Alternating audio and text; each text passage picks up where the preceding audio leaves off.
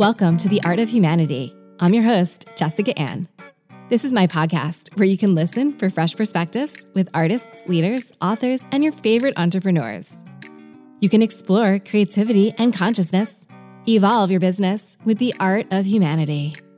Now, here's this week's episode.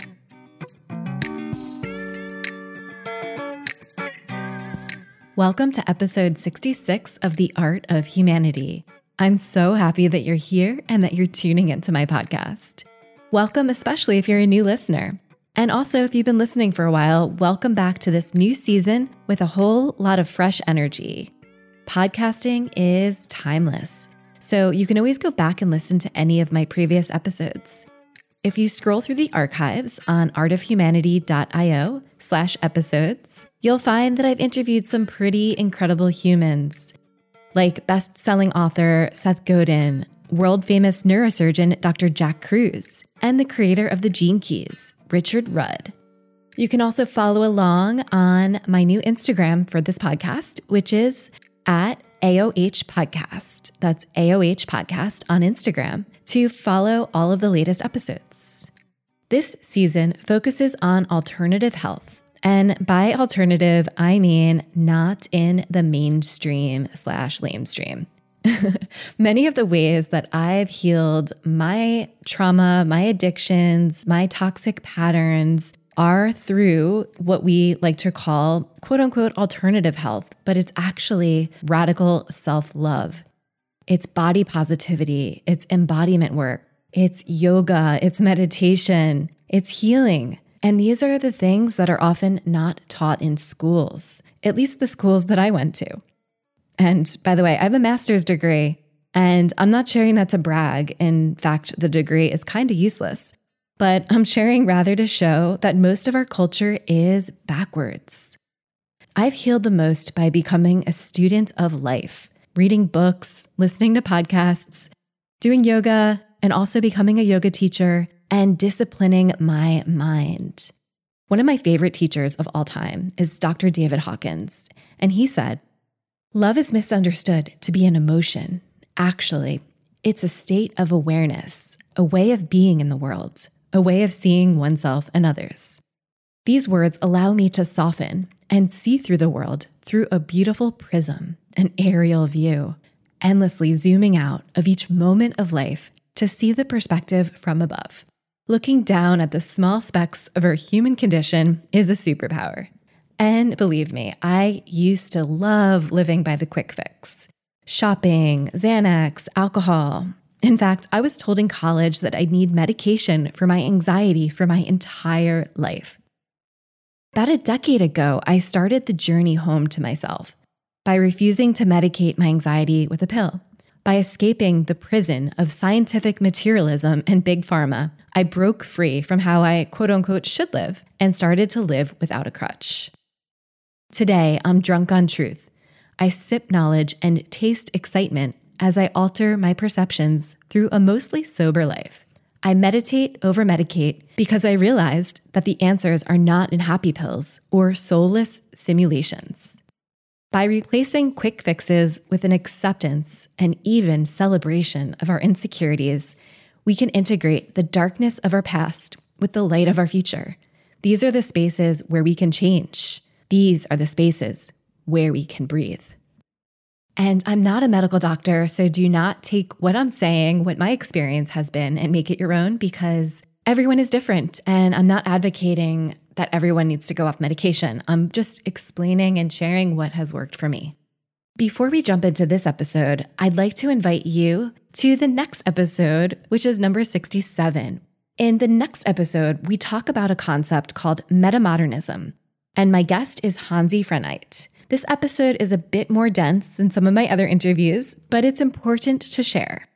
Metamodernism is defined as the mercurial condition between and beyond irony and sincerity, naivety and knowingness, relativism and truth, optimism and doubt, in pursuit of a plurality of disparate and elusive horizons.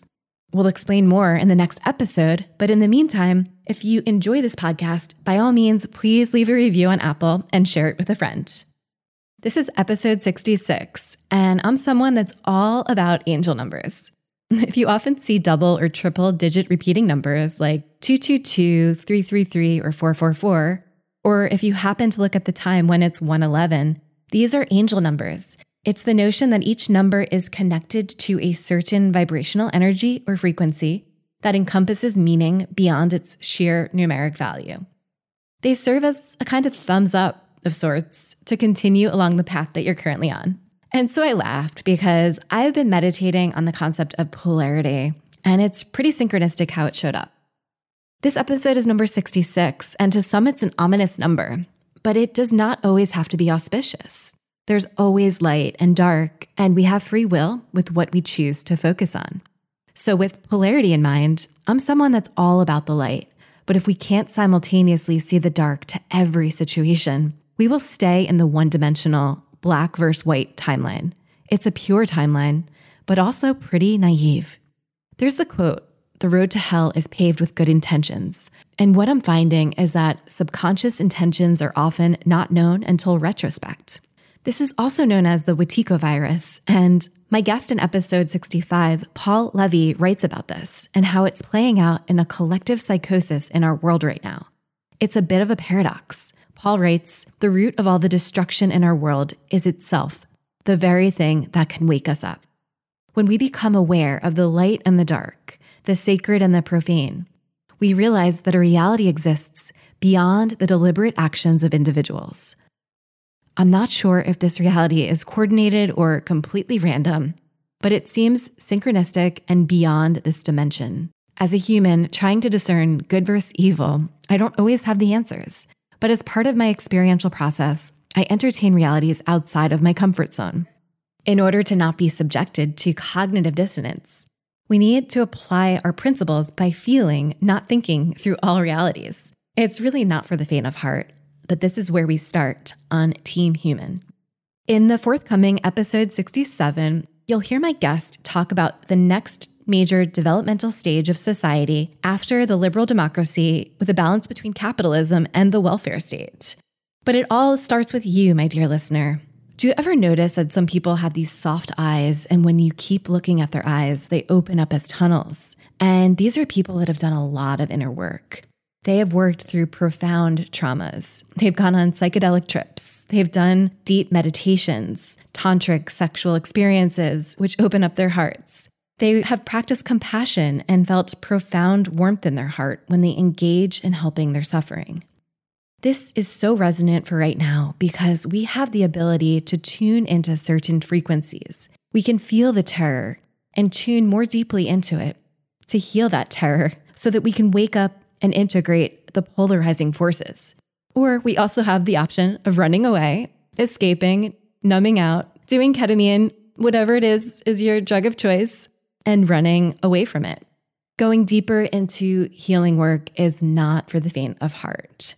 Our character becomes all about what we choose to focus on. And there are some universal themes going on right now as humanity is splitting into two timelines, which is why it's so important to commit to your frequency and speak it into existence. Many people love their institutions, education systems, job titles, but we're learning how to graciously surrender and let go of these outdated identities that no longer serve humanity. And with letting go of identities comes an ego-shattering alienation.